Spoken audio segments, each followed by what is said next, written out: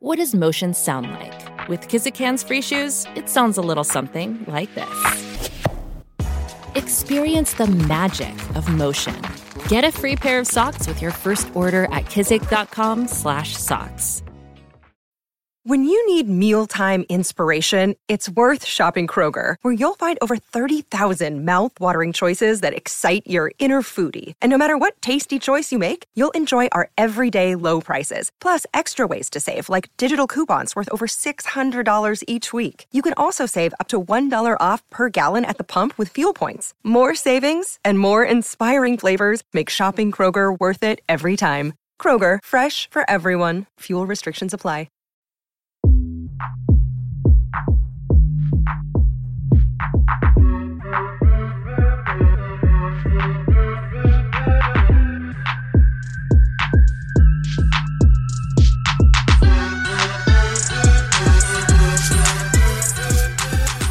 Hello, listeners, and welcome to another episode of Pit Stop Fracas.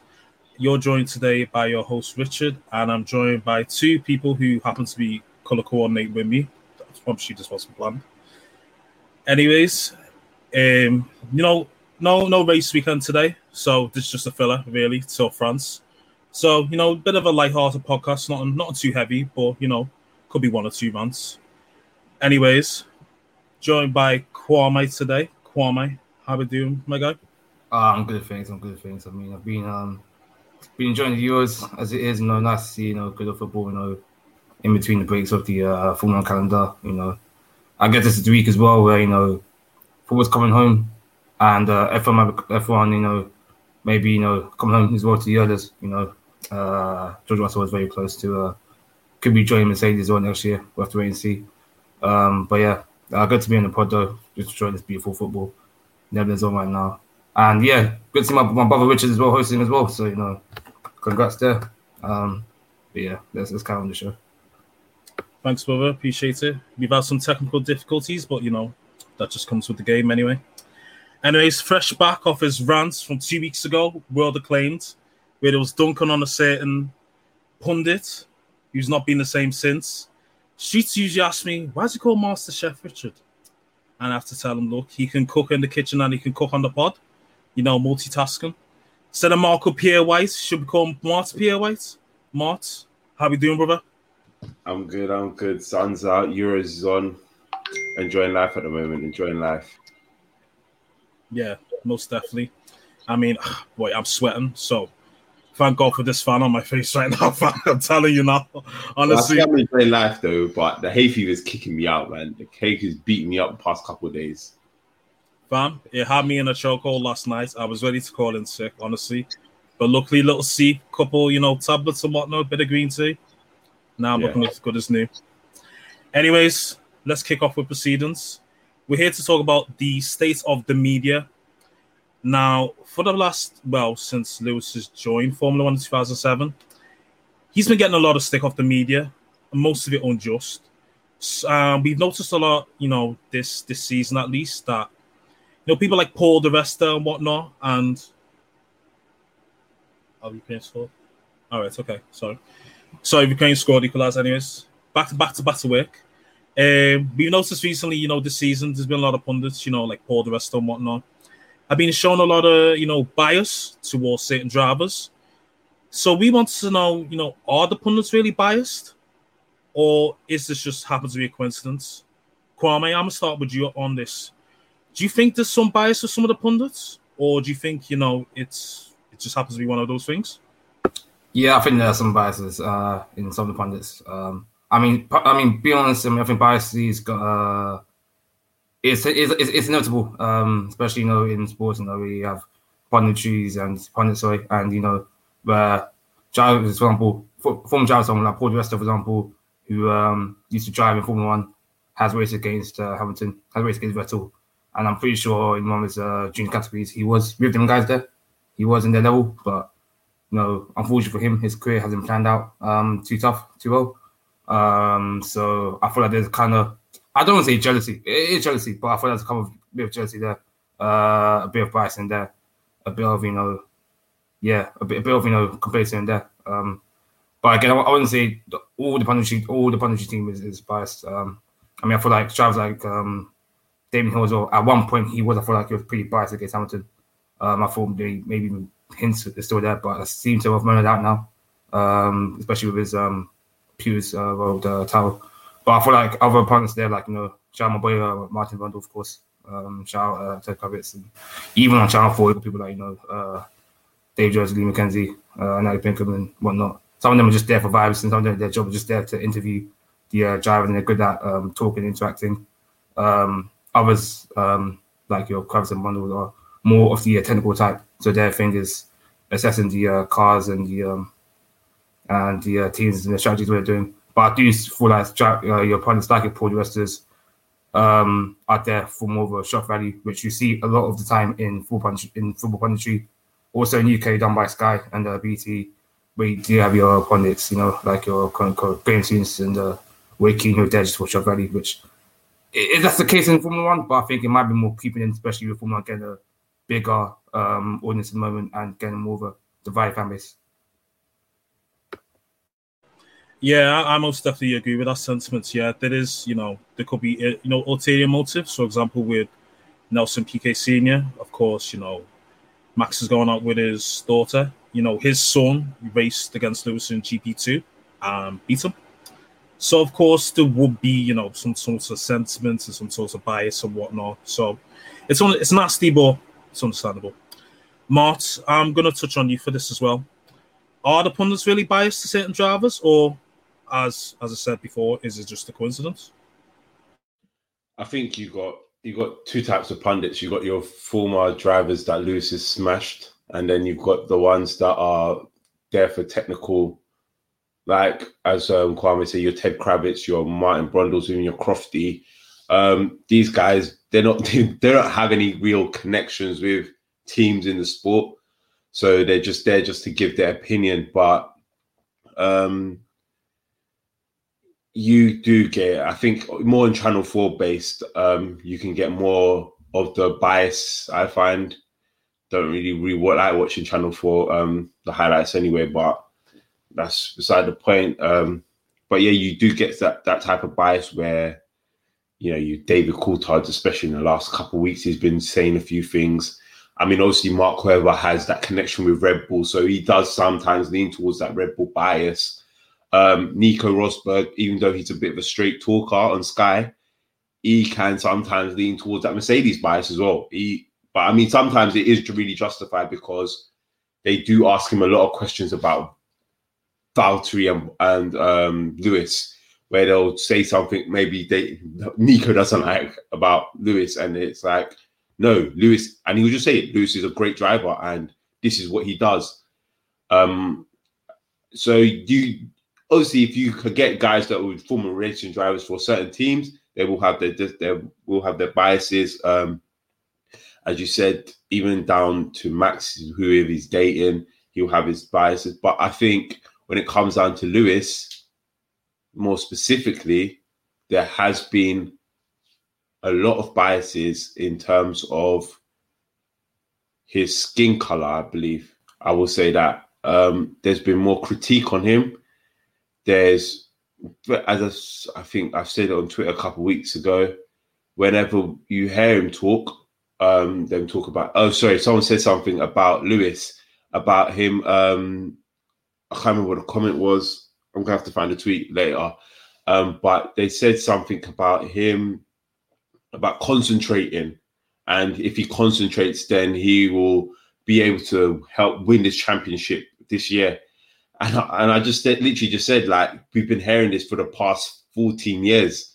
Since Lewis first came in, when he was dating Nicole Scherzinger, it was always about that, Lewis wants to go to that Hollywood, he wants to be star. And we just sit there and we look at it and you're like, but if you say this all the time, then how can you, if he's, sorry, Neville just called. Yeah, sorry, we're watching the Holland-Ukraine match. That's why we keep getting distracted. So don't mind us, listeners. Right. We apologize.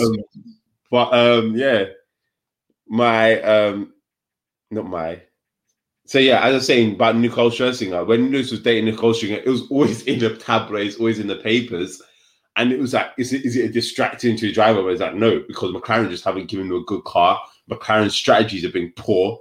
McLaren have been favouring Jenson Button. And those are the type of things that have been happening. And they just keep on bringing it back to Lewis's personal life. Even now, Lewis doesn't really keep his personal life in the public that much anymore. So he's a very private person. And it's just, it is what it is. Like, Lewis has always been critiqued and you've been hearing about it. So you can't say he needs to focus on the next 7 years. He should be focusing this year, because we all know when Lewis wants to turn it on, Lewis will turn it on and he will just smash your way, guys. He will smash your way. That is Max Verstappen, for those who don't know. Yeah, I mean, since he's joined the sport, like, he's averaged like what, a world championship every 2 years or something, and he's had all these distractions per se. As I said, he came into the game, he was dating Nicole Scherzinger. Like, I can remember here, when Lewis, passed Timo Glock in Brazil 2008, here jumping up and down and whatever. What if she was that much of a distraction? Him passing Timo Glock wouldn't have mattered. Really, that's what I say. So only because. See, Formula One's a funny thing, because we're going to touch on Lewis as well, like, to say if he gets different treatments. Formula One's a funny thing because, when they see an athlete can basically juggle more than one job per se, do his job on the racetrack, on the football field, or wherever his profession is, as well as being able to have a personality and a personal life outside of that as well, and juggle the two, they can't compute that. They're like, how can he win this race? And how can he then fly out to LA, hang out with all these celebs, not do any extra time with the engineers or on the sim or whatever, blah, blah, blah. But this guy, he's, likes to go home to his family, have a nice, cuppa, with some biscuits, be by the fire with a cat, all that waffle, studying data. And, he can't catch up to this other guy. Listen, at the end of the day, if you can juggle both things, like, it is what it is. So, yeah, just to touch on what you said as well, Mart, as well. I'm going to come back to you on this. For example, in football, as we're all football fans, Phil Foden's dyed his hair blonde, to Paul Gascoigne. And there's all this media frenzy, like, oh my God, this is so good, blah, blah, blah, blah. But when we've seen it over the years when Pogba has dyed his hair a different colour, there's been pushback, there's been backlash. And when it's just a hair colour, it's not on that deep.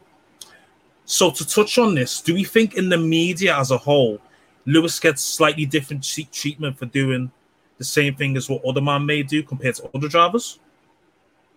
Let's go to you on the same, Kwame, actually. Sorry. That's calm. I get everything, you guys. I feel like there's a huge level of subconscious bias. I'm not even sure subconscious, maybe conscious, but there's a huge layer of, subconscious bias in the F1 community. The best example I can give, I have so many parallels I can say with Lewis, but I'll start with his countryman, fellow countryman, ex-teammate, Jenson Button. When he first came into the sport with Williams and Benetton and Renault, there was a lot of complaints about him being a playboy and whatnot. But even with the complaints, he was getting kind of, still geared up and still gets out to be the next big thing. Even though at the time there was rumors from, Flavio Briatore, the principal of Benetton Renault, that, he wasn't good enough, he should get dropped. He was struggling to get points. Even when he went to BAR and Honda, he started very poorly. Even though season 2004, I believe he came third or fourth, he still wasn't challenging for the title or whatnot. And the media was still saying gassing up to be the next big thing. It took him 2006 to get his first win, and that was the luck of Hungary. But compared that to Lewis now, him being a quote unquote playboy, or him being a quote unquote playboy, it got a lot of slack and a lot of hate. Even though at the time, like Richard Martin said, he did get his first championship in 2008. He was dating Nicole Scherzinger. Things are way about Lewis. He's an anomaly as well. Like there's no other F1 driver in the modern time anyway who's been like a superstar or has been the guy or the celeb. No, not even Schumacher was really. Yes, he was known in the field. Yes, he was known as a guy, but he wasn't, hanging out, with your Winnie Harlows, your supermodels, or, your Karen Jones or your Will Smiths or that ilk. But yeah, he still gets treated differently. Even compared to him, to Max, who's much more of an aggressive driver. See Max, pushing Ocon when they're doing the weigh-in when Ocon crashed into him and cost him his lead, I believe, in Brazil. Lewis, recently, he hasn't done anything of that ilk. He's been relatively supporting of younger drivers like Norris and Russell, even though at the same time, when Verstappen does it, he gets told he has passion and desire, and his commitment, he has energy. But when Lewis does his little complaints on the radio, which is fair enough, given Mercedes strategies have been very questionable at times, he's been complaining that he's aggressive or he's a moaner or whatnot. Even though Max does the same thing, and Max even swears on the radio at times. And I can even say that again with the way Lando was talking about on his Twitch as well.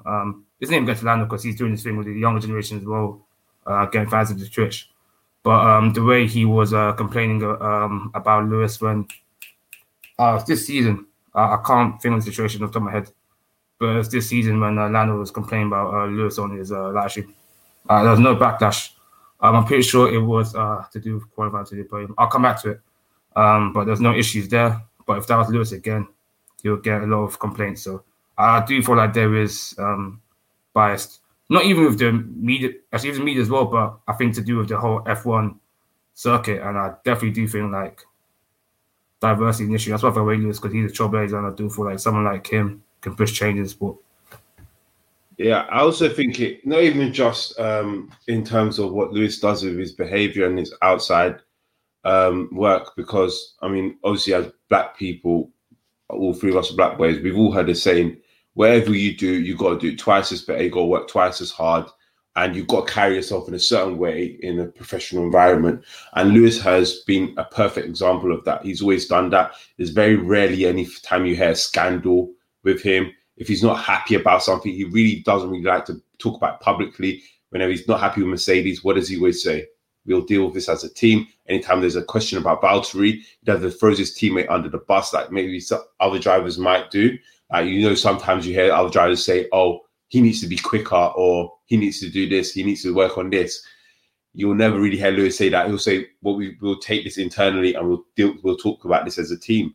If there's a problem with Valtteri or even Nico, even when he had his spat with Nico, I mean, like, that was the only time you've ever really seen it kind of blow over into like the media, where their beef was kind of a bit public. And where I remember when he was it Monaco, where they asked him, how is this to do with your friendship with Nico? And he's like, Nico's not my friend. And this is like the closest we've ever had to Lewis saying something unprofessional in a way, I believe. So when it comes down to media, and also they're questioning Lewis as well, just to touch on that, like they were asking questions about things that they wouldn't ask other drivers about. Like Yuki will get asked, oh, what's your favorite thing about being an F1 driver this first season? Or what do you feel, how do you feel you can improve? Those simple questions, like in the press conference days, they'll ask like those drivers, or they might ask Lando Norris about his Twitch fans and all his fans and stuff. But when it comes to Lewis, for example, we all know what happened with Naomi Osaka at the French Open. He was the only one to be questioned about it. And this is something that always happens to Lewis. Anytime there's a major issue, especially in the wider area of sports, I mean, yes, okay, Lewis is very well spoken. He's very intelligent in the way he thinks about things and his thought processes and how he discusses sensitive issues. But it's always coming down to Lewis, and it's always Lewis getting asked. There was one situation, I think 2 seasons ago, where they asked Lewis about, it wasn't LGBT. I think it might be, I don't know what I'm talking about. I think it might be a situation where he is a situation because his cousin was in the dress and he took a photo. And then they No, it wasn't that. It was one where Seb interrupted and Seb ended up answering the question for Lewis. No, I'm not talking about them. Yeah. No, that situation was they were getting to him in the press room. They were like saying, why I know what you're talking about, though. I know exactly what you mean. Yeah. I remember Seb said, can I answer this? And said, I can't remember what it was about, something to do with like being too aggressive or something. I can't remember. I know exactly what you're talking about, though. Yeah, because Seb intervened. Yeah, of course. And I think there's a number of times. It's not the first time Seb's ever intervened in an interview with Lewis as well. So there's been other times where they will ask questions and they're like, "Oh, but," and this is why I personally love Seb as a driver on the race course. I mean, Quick Stop. I was listening to Quick Stop F1 podcast last week, and they kind of highlighted some of the best qualities about Seb on it, and they called him like an uncle on the track, and he kind of is that uncle on the track, because when Seb asks Seb about anything, Seb will always give you a very well-rounded answer, and he always looks out for every driver on the grid, no matter what's happening between them. And that was literally it. So sometimes Lewis does get some unwarranted questions. Like, ask him some fun questions. We want to know how Roscoe's doing. They never ask him about Roscoe. Like, ask him, how's Roscoe doing? What did you do, Roscoe, on your break? Those type of questions that you ask the other drivers. Whereas, let's get to know Lewis personally rather than Lewis as just an activist. I mean, yes, we've spent 14 years with Lewis, but everything they do, they'll ask Lewis about LGBT. They'll ask Lewis about mental health awareness. They'll ask Lewis about Black Lives Matter. They'll ask Lewis about, God knows, they'll ask him about COVID vaccines. How is he going to distribute COVID vaccines? We don't know. Like, Lewis is just one man, and him being the only Black person in that sport as well, it just adds more pressure, because he always has to think and answer these things intelligently, because he knows how he'll end up reflecting back on everybody else of color who wants to get into that sport. Not just Black people, but just people of color that want to get into that sport. So there is a lot of pressure when it comes to the media on him, I believe. Yeah, I totally agree with both of you guys' points, honestly. You know, it's like, as you said with the Naomi Osaka thing as well, I knew they were going to only ask him about that one. Like, I just knew. It's like, they only want to ask Lewis Black issues, but they won't ask any other. Like, you'll never see them asking about that with, like, Mick Schumacher, because you know it doesn't make sense. They're like, ooh, there's been a Black issue over this place. Let's ask Lewis about it, because obviously he's Black. He'll have something to say. It's like, okay, is there really any relevance to it? Like, asking him, like, just because he's Black, because, you know, I don't know, you want to just get some sort of unique answer or something else of him. I just said they don't really ask that many fun questions. It's a lot of serious questions as well, and that's just why I don't know. So I just want to go back to that with Seb, because I know Seb's never really been asked about these things, but Seb does make comments about it as well. And especially, I think it was last year when there was the whole kneeling and the Black Lives Matter movement. They didn't really ask. I mean, they asked some drivers what are they going to do if they're not kneeling, or if they're not going to do whatever they're doing. But Seb really gave very good answers, and he was talking about how we live in this modern world. Yes, there's been a lot of changes, and we want to see people get fair and equal chances. And Seb will always give those type of answers. And so if Seb can give those type of answers, why don't we ask other drivers? You don't have to ask the kid drivers. I'm not going to say ask those 20-year-olds or whatever they think, because, I mean, they're millennials, they have different views, but they might not be able, they may not be the right people to ask at this moment in time. Maybe like someone like Yuki, you wouldn't really ask him something like that. But you can ask Yuki about mental health things. How's your mental health been affected coming into F1? Those type of issues. How do you what's it called? Ask who's a senior driver? Right, Alonso.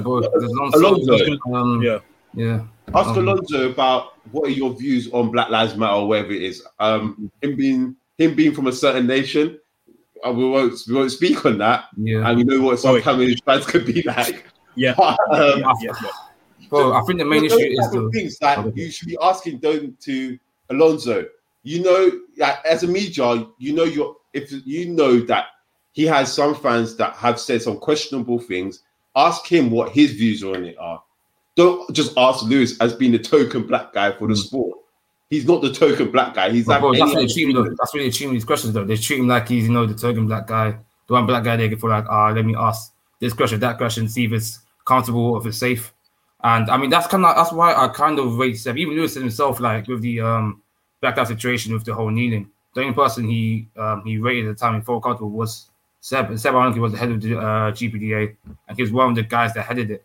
The other guy was Grosjean, and Grosjean at the time, even Lewis against Edge came Grosjean, because Grosjean thought it'll be a one-time thing, one-time nil, then it'd be solved. And Lewis like, no, this is a constant issue that needs to be brought up, needs to be talked about. And since then, it's been a constant thing on the grid. But it's a big issue. I feel like some of the drivers just don't really care. I mean, you get people like Kimi, he's one of the oldest statement, and this guy is just here, just vibes. Well, I'm just here. I feel like it's an issue with the sport as a whole. But I feel like with drivers like Seb being the uncle, him giving his views, giving his opinion, him kind of, I guess, mentoring someone like Nick, even the post grid, the Neil, for example, in the t-shirt he had, for example, even small things like that. Because I remember they definitely tried to find Lewis for his Breonna Taylor t-shirt, but I mean, obviously go through that, and now we've got people like Seb having the sciences, the sciences, besides all Black Lives Matter t-shirt along with Mick. But I feel like with the sport, I feel like more needs to be done in the more, I guess, social aspect. I know people try to say, politics is not involved in sport. Okay, you can say that, but politics is involved in sport. End of.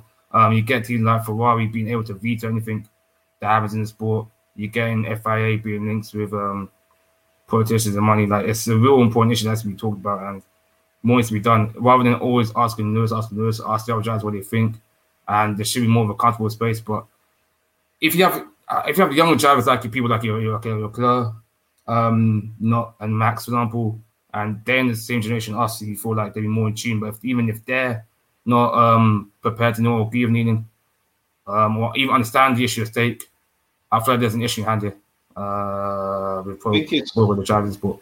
It comes back down to, like, I don't know if you both will agree with me, but I feel like it comes back down to the amount of money that it costs to become an F1 driver now.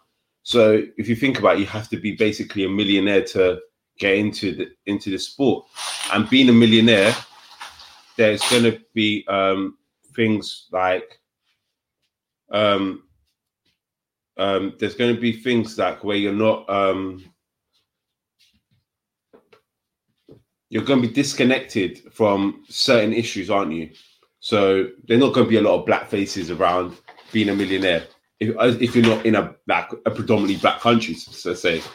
So someone who might know a bit better about it might be like Lance Stroll. He comes from Canada. There's probably more black faces than maybe Max in the Netherlands. So it's just a bit like those type of things. But if you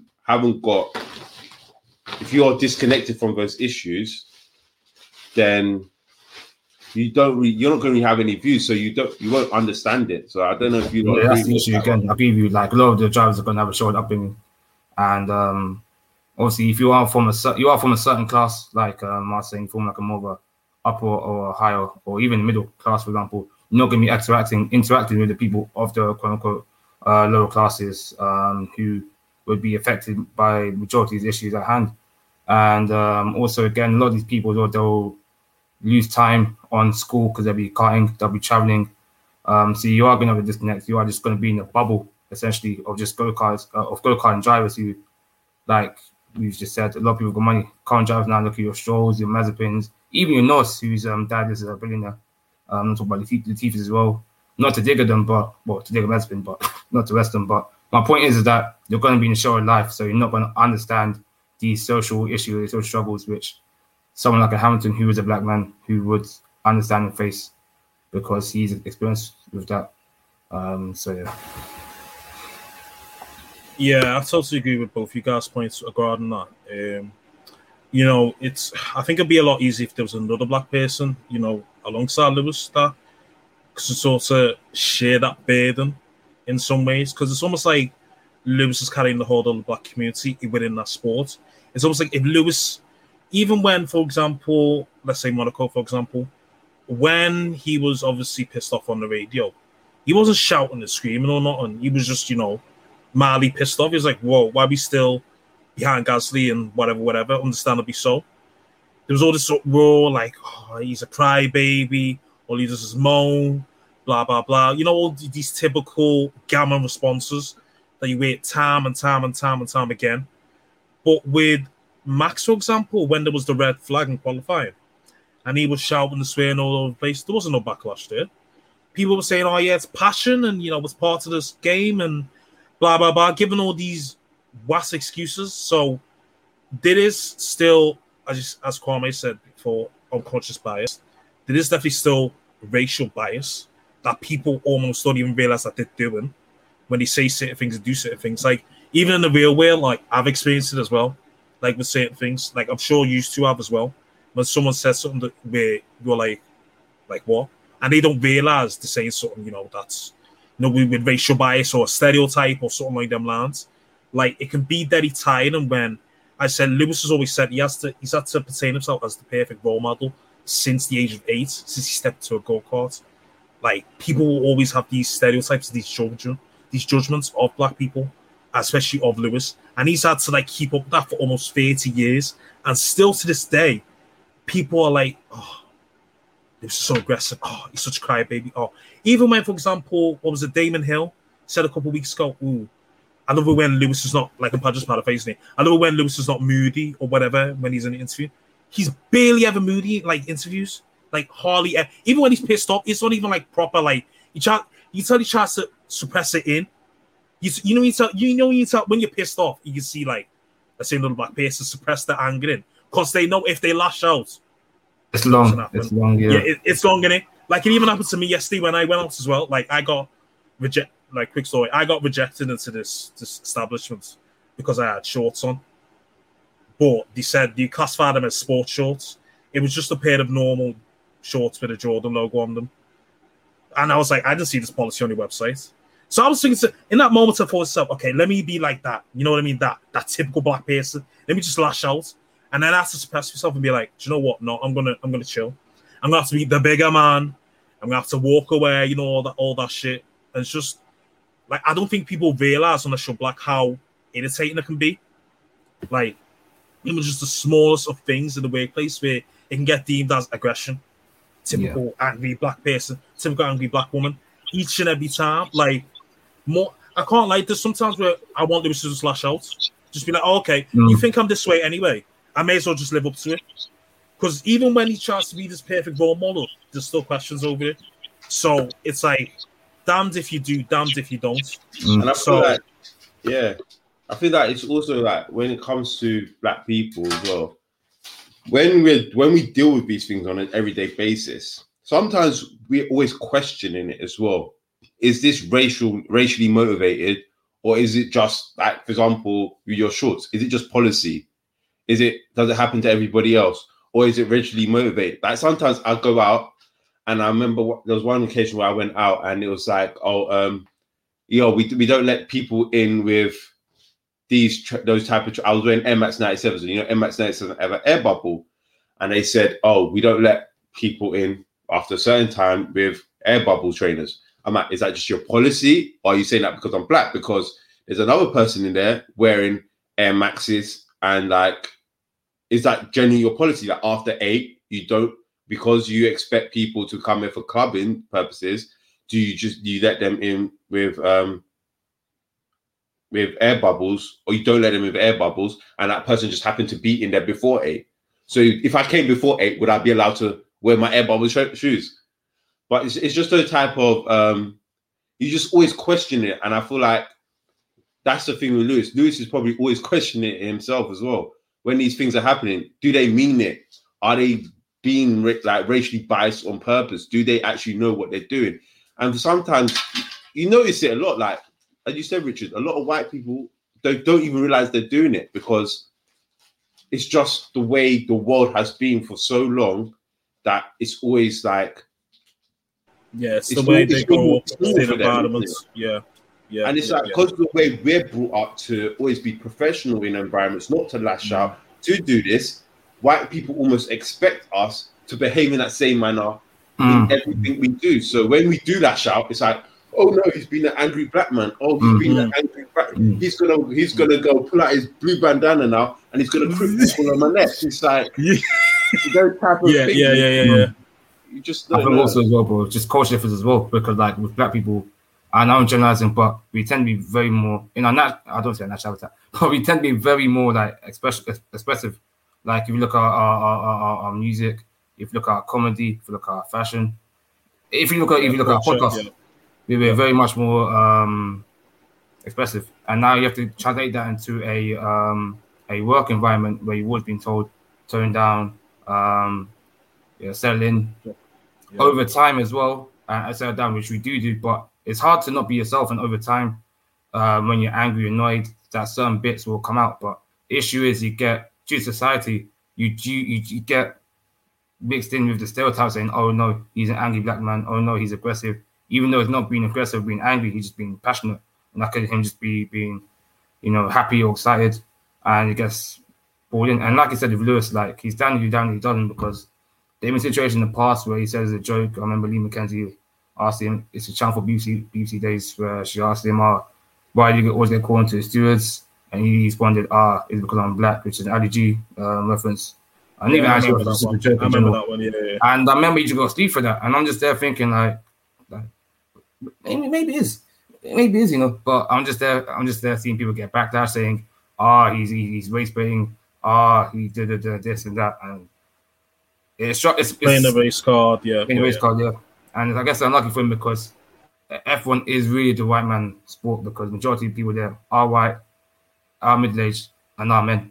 So he's in a losing situation in that essence as well, in that there's not much people like him who could understand where he's coming from in interviews or in race situations or in social experience as well. Especially the fact that he's from, he's not from London per se, he's from Stevenage and Hertfordshire, but not far, from, LDN. So it'll be a different culture, different life to someone like George Russell who grew up in Norfolk, or someone like a Norris who grew up in Bristol, I believe, or Glastonbury. So it's a different environment, different culture. So you have to put that into context as well. Yeah, I totally agree. Look, I just hope the next black driver that comes in is unapologetically black and good as well, so he has equity, because I'm sick of it. Like, I'm sick of having to suppress myself.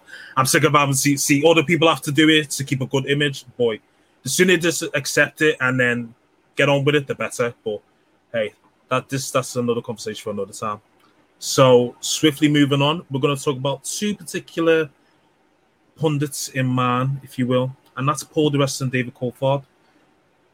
So just to touch on you, Mart, with Paul di Resta and David Coulthard, or either or, which one you ever want to touch on, do you think they be showing a lot of bias? Do you think they'd be moving different this season compared to other seasons with how they're treating Lewis compared to Max? Do you think they're just excited that they get to go on Max's private jet? They get fed, grapes and cheese and whatever, I don't know, Dutch people eat. I don't know. Yeah. Are you just excited that Lewis is getting competition? Are you just sick to death of seeing them? Like, what is the deal with these two this season? Because I've been seeing a lot more prevalence of Paul di Resta's Red Bull bias, and it's getting a bit nasty now. It's getting a bit disgusting. So, what's the deal with that? Yeah, with Paul di Resta, I think it's more bias rather than actual. I will say this. I mean, I had my little rant. I had my rant the other day, especially more centered around David Coulthard's comments. But I will say that I think more David Coulthard, being a fan of the sport, he's just happy to see competition for Lewis, and obviously Valtteri never actually brought that competition for Lewis that Rosberg did. So to finally have a race driver that everyone believes will be like the next biggest thing in the sport, and to see him actually challenging Lewis, I will give Coulthard the kind of a pass in terms of some of his comments on Verstappen and Hamilton this season. In past seasons, probably I wouldn't give him as much of a pass. But this season, I will say he's just more happy to finally see a competition. Being a former driver and especially a big fan of the sport, and listen, as much as I'm not the biggest Max fan, I'm happy as well that Max is finally taking. Well, there's a driver really taking it to Lewis, because it does get boring. I mean, I remember in the 2010 to 24, not really 2010, but when Red Bull were just dominating and Vettel was winning it did get boring. And F1 can get boring if Lewis is just winning all the time. Like, as much as I like to see Lewis winning it will get boring. And you've got to think about, like, yeah, we do want to see competition. So I will give him the pass, but I do feel some of his comments have been a bit, they've been very biased towards Max. It's like, oh, Max is going to do this and he's going to do that, when, as I've said before, we have no evidence that Max can actually ever produce any of these things. And we've seen so much young drivers coming through now, and we've seen what Lando Norris is doing in a McLaren.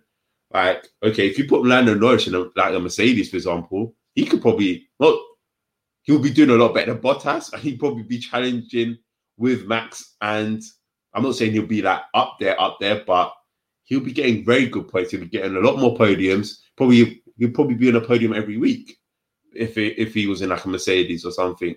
So when we've seen all these new crop of drivers, I feel like it's more of a bias towards Verstappen rather than against Lewis, I would say, in terms of, for David Coulthard anyway. For David Coulthard, it's more of a bias towards Max Verstappen, thinking that he's going to be this revelation, the next Schumacher, or we can even sound, I'll say, the next Lewis Hamilton, being that type of driver, when we have no evidence. And I think it's a bit brazy to say some of the things he does say about Max.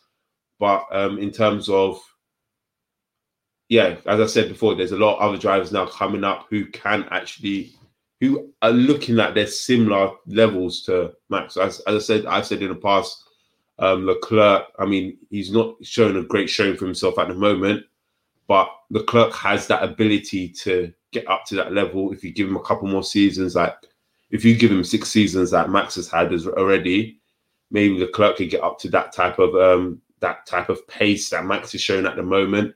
Norris is showing that pace that Max is showing at the moment in a McLaren, while the McLaren's not quite with the Red Bull. Norris is showing a lot of pace and he's having some good races. And obviously there's England's, or I'll say Great Britain's star boy in George Russell as well. Again, another one I have my opinions on, but he's seen as the next best thing as well. So we don't really hear much about these drivers outside of the fan service they get in terms of in the media, where the media doesn't really big up those Russells or the Norrises or the Leclercs. I mean, they talk about them and say, yes, they're very good drivers, but they never put them on that same level that they put Max on, where I feel like these three guys especially aren't that, even Pierre Gasly, they're not that far off Max's level at the moment if you give them a good enough car to actually challenge Max. So it will, and I suppose it will go on to something that we'll touch on a bit later about the drivers and stuff. So we'll see. Yeah, most definitely, brother. Definitely. I don't mind competition for Lewis, to be fair. At the same time, I don't mind him stinking up the gym, because I just want to see him break on all the records. Really, I just want to see a black man on top of all the records. That's it. I grew up a Schumacher fan. He was my idol. And then he dipped out, and then Lewis came in, and then he became my new idol. And then, I felt like, he's doing what I want to do. So I feel like there's a part of me, within him, basically. So, yeah, I just wanted to stink the joint. So I don't care if he gets 150 wins, 200 podiums, 12 World Championship. I don't give a shit. Just stink the joint out and just make all these, who's mad at it. that's the long and short of it, isn't it? So moving on to something else as well. That's broadcasting rights. Does Sky deserve them? Or do we think there should finally be some more competition? As you know, Sky hold all of the rights, show all of the races. Channel 4 hold a couple of races here and there. I don't know what the exact deal is. But, do you think, someone like, I don't know, like an Amazon or even like a Netflix or something, like, you know, to do like live streaming, basically, or even F1 themselves, because, you know, F1 has their own website, their own little subscription thing, where they have the archives. If they was to have a hold of it and let's say only charge £10 a month, I'd much prefer that, to be honest, with some of the, you know, like Martin Brundle and whoever to come over as well. So I'm going to come to you on this, Kwame. Does Sky wholly deserve the rights to continue broadcasting F1, or do you think we finally need some competition? I mean, with Sky, I mean, I'm not the biggest fans, but the issue with broadcasting rights is literally an answer. It's literally whoever puts the most money to host F1 gets it. So that's the issue. The game's a game. And with Sky, they just at the time they saw a hole in the market for F1. Their sports coverage at the time was lacking on most sports coverage, and they bought the rights off the BBC, who at the time were broke and needed to offload. He needed to offload Formula One at the time, and originally it was Sky and then BBC, and then BBC were broke, and then they gave it to Channel 4. And Channel 4 have only got only got to show live coverage of the British Grand Prix due to some laws we have in this country, which is pretty lucky. Which it's similar to laws that, for example, Wimbledon has to be on BBC, FA Cup final has to be on live TV and whatnot. So other than that, though, Channel 4 only have the highlights, which I mean, to be honest, I mean, you can talk about Channel 4's coverage, which I'll probably mask onto. I know he wants to talk about Sky's coverage as well. I saw his reaction to that as well. But I feel like free-to-air coverage is definitely needed. We've seen this debate as well. We're talking about with the Champions League final now, exclusively on BT. I feel like with free-to-air TV, it does give the opportunity for more fans and more people to watch it, and a bigger audience that previously wouldn't watch it. That's how you get new fans into the sport. Whilst you put it on a paywall or on a paywall, like your Sky coverages or your BT coverages, or I'll get into subscription services with your Amazon Prime, maybe Netflix or F1 account as well. It does kind of block that up. And this is all kind of blurry, to be honest with you, because the issue UK is a bit of an interesting one, because obviously now, like Richard said, F1 have their own live format. They do races themselves, or their live stream. I want to get they do use Sky's live stream, so it is still Crofty and Bundle on the commentary, but they do upload it to other countries with other features like F5 Radio, which our boy Nyam, he's got coverage too and whatnot, and they do all that. But yeah, due to Bernie having an exclusive deal with Sky, that's not possible. But when this deal ends, I'm not sure on the date. I'd like to in 2023 or 2024, but don't quote me in that. I can see it definitely being rejiggled. I can definitely see F1 being showed their live coverage in the UK on the website. The Netflix deal, obviously, Drive to Survive have got a deal with Netflix. Shout out to the Americans taking charge, Drew Carey and the young guys. And the young guys there in F1. Liberty Media as well, them guys there. They've now opened it more to an accessible market, and they're using the subscription method, which is become more popular, which we'll definitely see in the future, because Sky haven't got as much money as Amazon. Let's be real. They haven't got as much money as your Netflix. That means it hasn't got as much money as your BN Sports. So I feel like Sky, their jig is going to be up soon.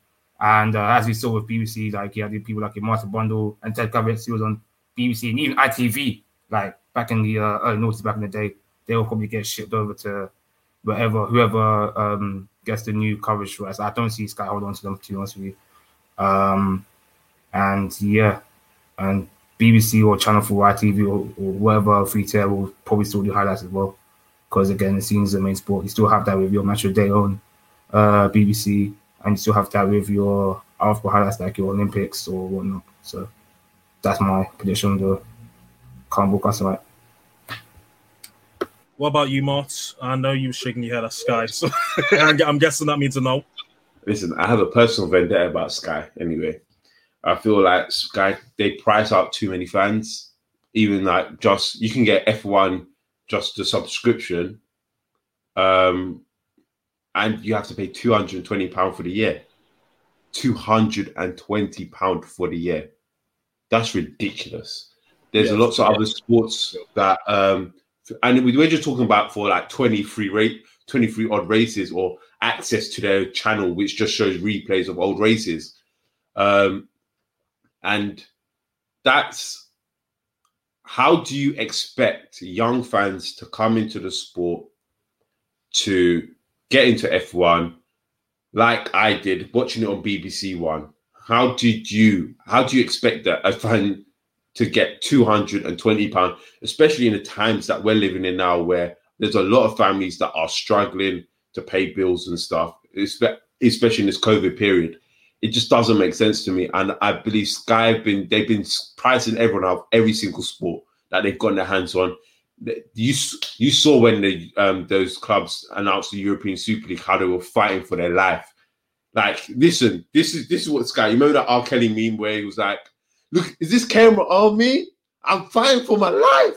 That was Gary Neville. On when they announced the Super League, and Sky they've literally been fighting for exclusive rights, and I hate exclusive rights.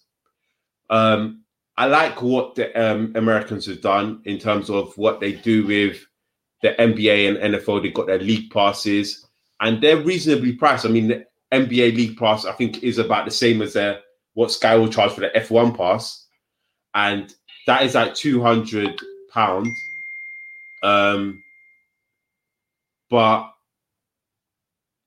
That's like £200, and you're getting about 1,000+ games, and you expect me to pay £200 for about 23 races?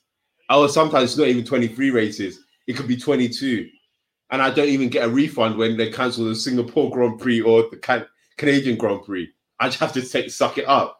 It's ridiculous, though, and they're pricing young fans out of sports, and I really, really hate it, because I remember, I'm looking at it now, I remember watching F1, and how many fans would have come in watching BBC One, been able to watch that BBC One and be able to watch the sport. And I'm not saying, you know what, you have to make it free for everyone, but at least make it reasonably priced, man. Price it reasonably that someone could use like their pocket money. Say like you get £5 a week for pocket money and you want to spend it on watching F1. You can use that £5 a week to watch F1. Why does it have to be £200 or a day pass or £10 a day? It just doesn't make sense to me at all. It's just completely ridiculous what Sky are doing at the moment. Yeah, I totally agree. Look, anytime Sky get muddled, it brings a smile to my face, because all they do is just channels each and every time. I cancelled my Sky sports subscription just before lockdown, and it was one of the best decisions I ever made. I now pursue other legal methods to watch my sports, and it's a lot more efficient. Look, yeah. I grew up on ITV, being on having the rights to F1. If they go back to ITV and they take Martin Brundle, Crofty, that Alice Jacks, who does like F2 and all that, he's really, really good. And Ted Kravitz, and Nico, super team. Honestly, we eating good. Hopefully, in a couple of years that may happen, but you know, Sky's days are numbered, man. Hopefully, their days are numbered. I'm telling you, like, I'm tired of it all, because, as I said, if you're a general sports fan, like a lot of us, we watch multiple sports. You watch football, you watch F1. I watch basketball, I watch NFL. Do you know how much money that is? Like, well, it's too much money. Yeah, it's a joke thing. Yeah. It's a joke thing. I'm broke. Yeah. £50 a month to go towards all that. That's all long, man. Yeah, that's ridiculous. It's ridiculous. Yeah, Sky, best in piss, isn't it? Anyways, tire talk. Just to lightly touch on the fiasco of last week in Baku.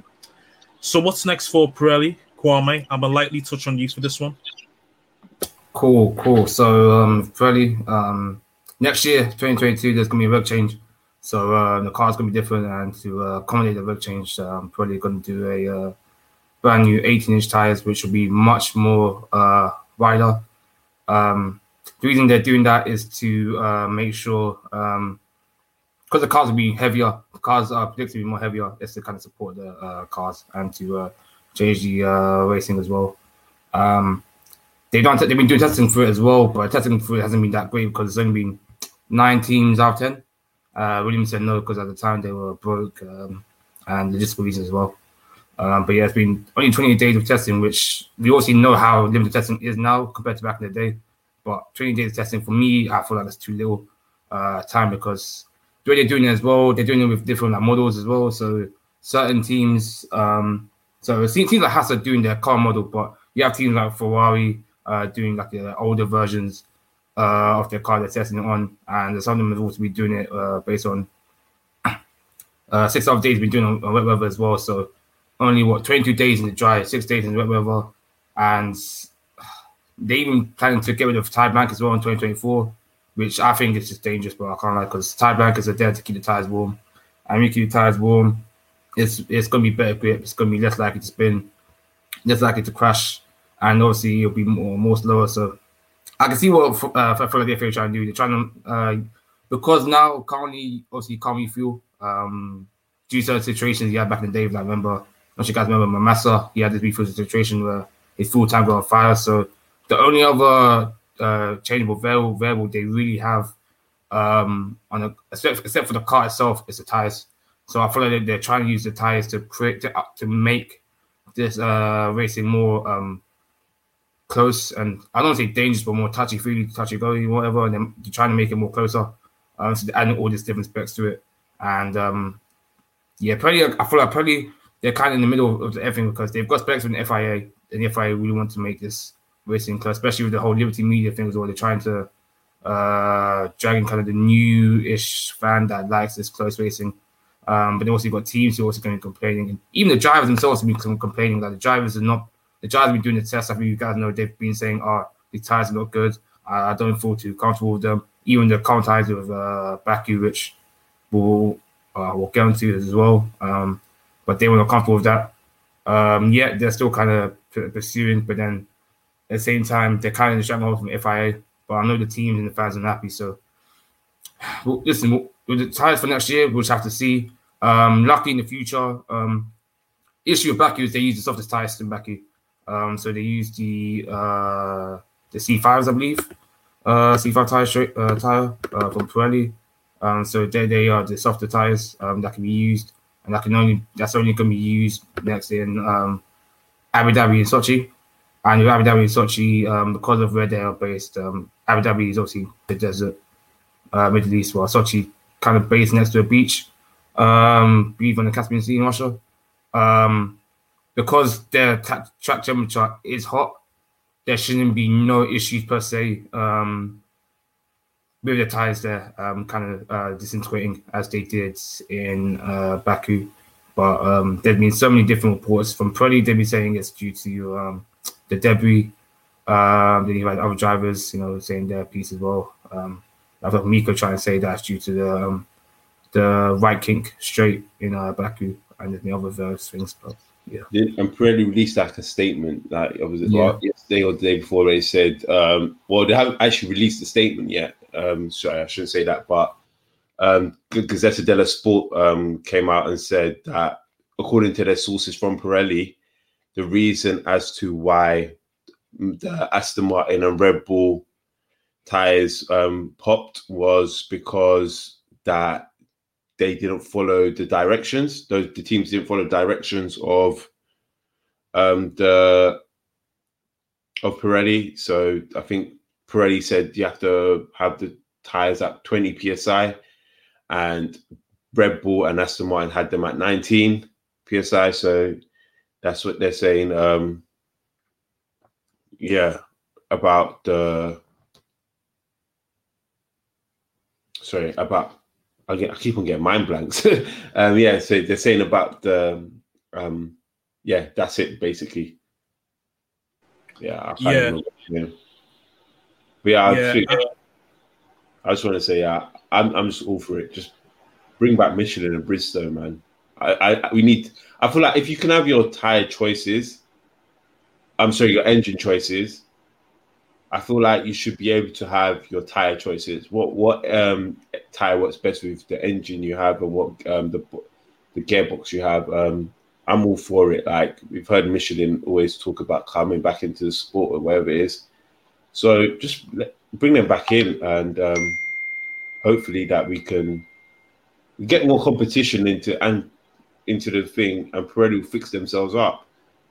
Back in the day, it used to be great to see the different types of tires and how they were doing, and it's just all about being smarter as well.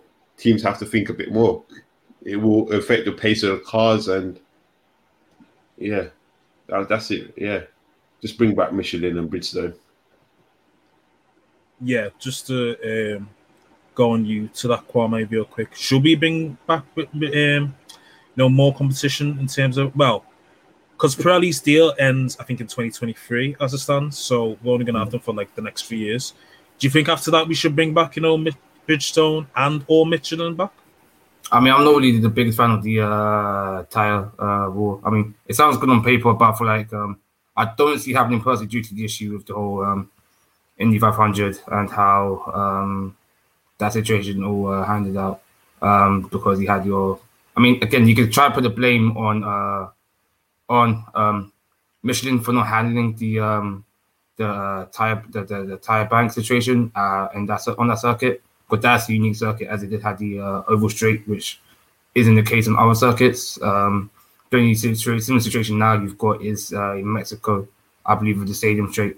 But the way that situation handled out with obviously you have your tires bursting with Michelin complaining, saying that no, they're not racing as if it was not safe. But Bridgestone tires was handled for that circuit because I'm pretty sure they've had linked before with Indy 500 and dead racing that's settled. I feel like it's a bit of an unfair variable, and I feel like the sports is a bit too scared for it to happen again. But it would be fun. It would be nice to have a different variable, of course. Seeing how different tires do compare, seeing how the handling the strategies are different. But I feel like the sport is too scared of that situation. That was one of the most embarrassing one of the sports where only six of the 22 or so cars at that time there actually raced.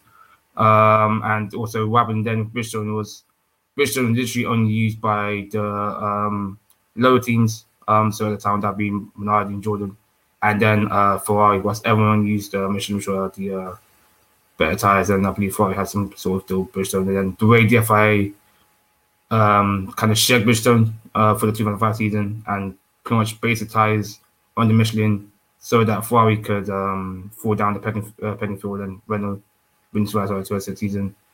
I mean, I feel like it could be done properly. I just feel like it depends on how the FIA do it, but I feel like there's going to be certain biases and certain politics in F1 that will get played. So it would be fun, but I don't think it would be something I want to do, but I don't think it would be practical or realistically done.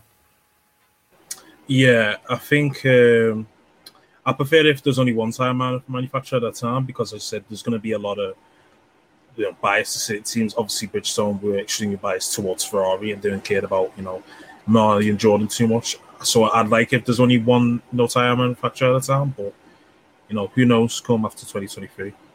Anyways, I'm really gonna have it though. They need to bring back the colored walls. I'm sorry, like I'm sick of just seeing red, white, and yellow. I want to see the pinks again, man. I love those. I miss the Hypersoft and all of that. Let's bring those back at least, but make them safe this time. Yeah, definitely. Just bring back some more colors, isn't it? Anyways, moving on to our last topic. It's a tweet we put out, a good couple of weeks ago, which got a lot of traction, about 300 responses. And we basically said, if everyone's in the equal cause, what would the order be, basically? Majority of people said Lewis top. A lot of people said around about Max second, Leclerc third. I think it was Danny Rick fourth and Checo fifth. So it was pretty, you could say the community knows wheel. More other people may disagree with that. So just to touch on you, Mort, we're not going to go through every driver just like on the spot because it's too long. Just to go on your 1 to 5 and reasons for that, basically, likely which one. So if everyone's in the same car, who is your 1 to 5 in terms of, ability, really? I think from when the tweet came out to now, I think I might have changed my opinion. So Lewis, obviously, number 1, then Checo, number 2. I feel like, number 3, Max, number 4, I will say I'm going to shamelessly say Vettel. And number 5, I feel like after Baku and all those races, I feel like a lot of these drivers are showing a different type of pace. This is also assuming that these drivers know the car inside and out as well. So, yeah, if they're all on equal thing, I feel like that's the type of thing you'll get. They showed good pace. I think the other two, but Checo and Hamilton, just because of their time management, it just helps with strategy so much, doesn't it? You can go longer. You're not worried about anything, and we'll kind of see it in the coming seasons, especially if they do more sprint races where the cars are a bit more equal. We'll see sprint races where strategy will matter less, and we'll see that Hamilton and Checo will be number 1 and 2. You're putting Checo ahead of Max, Max and the same Baku race you're talking about where Checo won. Max was leading. If it wasn't for the tie bar, he would have won that race. Do you mean the same? You mean where Red Bull held Checo up for about half a second and released him just in time to get ahead of Hamilton? That same Max that can't fend. Red Bull didn't have enough faith in to fend off Lewis and to battle Checo at the same time. My guy Lewis can do that though. He can come out and he can fend off. He will fend off Max and he will go wall to wall Checo. Max can't do that. That's what I'm gonna say. We saw it. They did that. I think it was the rear left. They didn't change that. They held it for a bit and they let him go just in time so Max can pass, but he's just in front of Lewis. And that's it, really. Because they know Checo's better at fending off Lewis. They don't have no faith in Max. I don't think it was that. I feel like they used to obviously block off Lewis per se and let Max have his race. I feel like Checo as well, because Checo in that team, he's the second driver of that team. That is Max's team, so they use Checo as a pawn for Lewis. I'm not listening to it. As I said, that's my agenda, and I'm sticking to it. Say no more. Yeah, there's no agenda here, so. All right, then, Kwame, what's your 1 to 5 then? Since apparently Checo's second best on the grid. I mean, a certain cast member will be happy to hear that, but that's not here nor there. My top 5, ironically, is the same one that's been listed. Because I'm going through my top 10 based on the tweet that was posted in May, so there may be changes, but I'm keeping it the same. I had Hamilton first, Verstappen second, Leclerc third, Ricciardo fourth, and Perez fifth. So yeah, that was at the time. Yeah, because I see obviously Martins went on current form.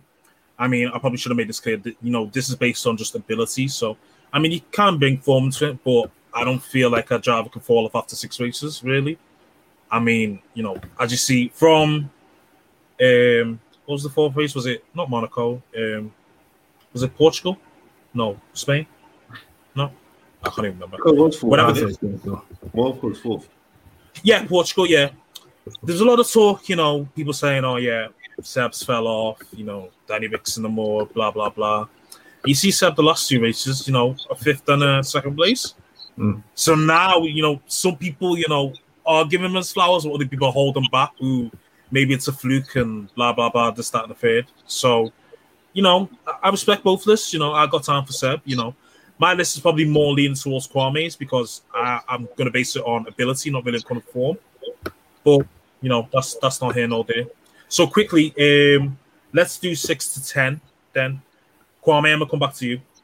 No worries. So I feel like 6 to 10 is much more harder. I feel like much more, like the midfield of the grid, just like in real life as well, is much more closer. Similar to what you said, mine is kind of based on, I believe, my ability, whilst I believe Mars is more based on current form, which is, I feel like, a fair enough comparison to see how drivers are comparing between their ability and their form, but we went out of time, so I'm going to do this quickly. 6, I put Sainz. 7th, I put Russell. 8th, I put Norris. 9th, I put Bottas. And 10th, I put Gasly.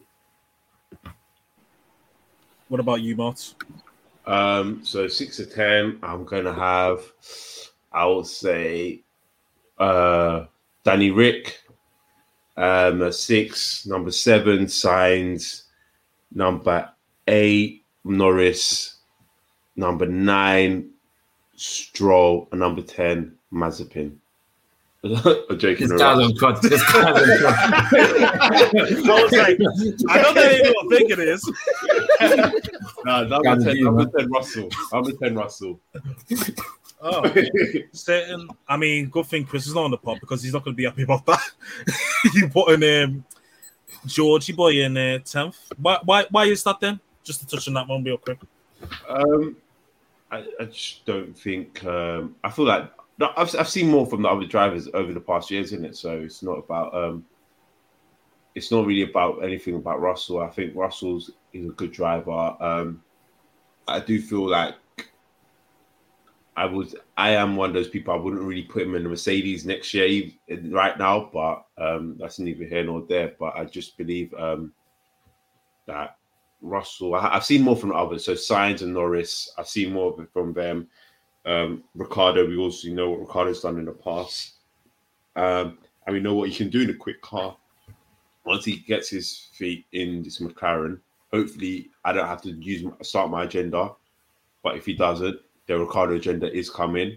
And Stroll has been very quick as well in the Racing Point last couple of years. So I suppose 9 and 10 Stroll, and I think I had Stroll at 9, didn't I? So Stroll and Russell, you can toss it up. Yeah, you can mix them up. Yeah. Either one. Yeah, I thought they have similar abilities. Nothing to. Yeah, that's it really. Yeah. I would say I'm going to shout out to Alonso as well. Even though he's an old man, he's still got some type of skill, so he can probably get into that number 10 honourable mention though. Yeah, I can't lie. I've got an agenda on a certain Spaniard, and especially that Alonso Vigen as well, who's racing for Ferrari as well. I'm a slow cook that, I'm going to put on 3 hours, Yeah, I'm a slow cook that agenda, please, man. Yeah, I'm a slow cook. I've got reasons that I cannot explain on the pod, but I will explain in the WhatsApp group because I do not want to get shut down by the Spanish embassy. That's all. So, I think I was cooking that agenda as well. I said it'd be a slow burner, but it was. Don't worry, we'll pop out like Mario. We'll pop out like Mario. Don't worry. Just got to keep it slow. So, just to end the podcast on you, Kwame, why have you put Bottas at number 9? I know it sounds like a stupid question, but that's cool. I'm here to content. No, it's cool. I'm all for this. Bottas and Gasly, it was debatable. It was either be 9th or 10th. Bottas and Gasly. Gasly can be 9th. Bottas can be 10th, depending on how you put it. Bottas, listen, I don't think that Donny's the amazing driver. I said the GC. I feel like he's a very meaty driver. But listen, he's doing his job as a second driver. He was getting the podiums that was needed. He was getting the second, third places that was needed for Mercedes to be in the Constructors' Championship. Listen, is that bad as he has been compared to Lewis? He kind of has done his job in the sense that being a second driver, get the podiums. He hasn't been winning races, cool. But he's been somewhat consistent, even though it's been underperforming, in my opinion, compared to, maybe to his teammate, but compared to that Max, who, especially last season, he was in a better car than Max. Yeah, Max was competing with him for like the second and third places. It made me put him down. But then also as well, I think about putting people like, your Vettel and your Alonso's and whatnot, but Vettel's previous seasons, again, his past 2 seasons before were very, very poor, especially compared to Leclerc. Like, the gap between Leclerc and Vettel last year was bigger than Bottas and Hamilton, yet people get into Bottas. I'm not Bottas' biggest fan. I'm not Kunle, but the gap wasn't as bad as people say, in my opinion. I would say this though, like, I mean, we spend too much time. I don't want to spend too much time knocking on Bottas. I feel like probably doing the most at the moment, not knowing the team or whatever. So he when he did have competition in like 2017 or 2018, where the Ferrari was quite quick, he didn't do too well. Like he finished like 4th or 5th in the driver championship. I'm pretty sure he was 5th still. Yeah, so when he does have competition, he didn't do too well, and he think about it, he was still in a quick Mercedes. So it's a weird one with Bottas, man. He's got to be in the right frame of mind, I suppose, to get onto it. But as I said, we're not going to bash him this week. We'll give him a break until he messes up next week, and then we will get onto him again. Yeah, I mean, he's only done his job, 50% of the time this season, out of 6 races. So, that's not here nor there, is it? Anyways, people, that's all we have time for. Thank you for joining us today on another episode of Pissed Off Fracas. Please remember to like, subscribe. You already know the vibes by now. And if you want to get involved in the conversation, make sure you look in the description down below and get involved in the Discord. If you also want to get involved on Twitter, make sure to use the hashtag PitstopFracas. And we'll see you next time out for Paul Ricard. Peace. Yeah. Bye, guys. Sports Social Podcast Network.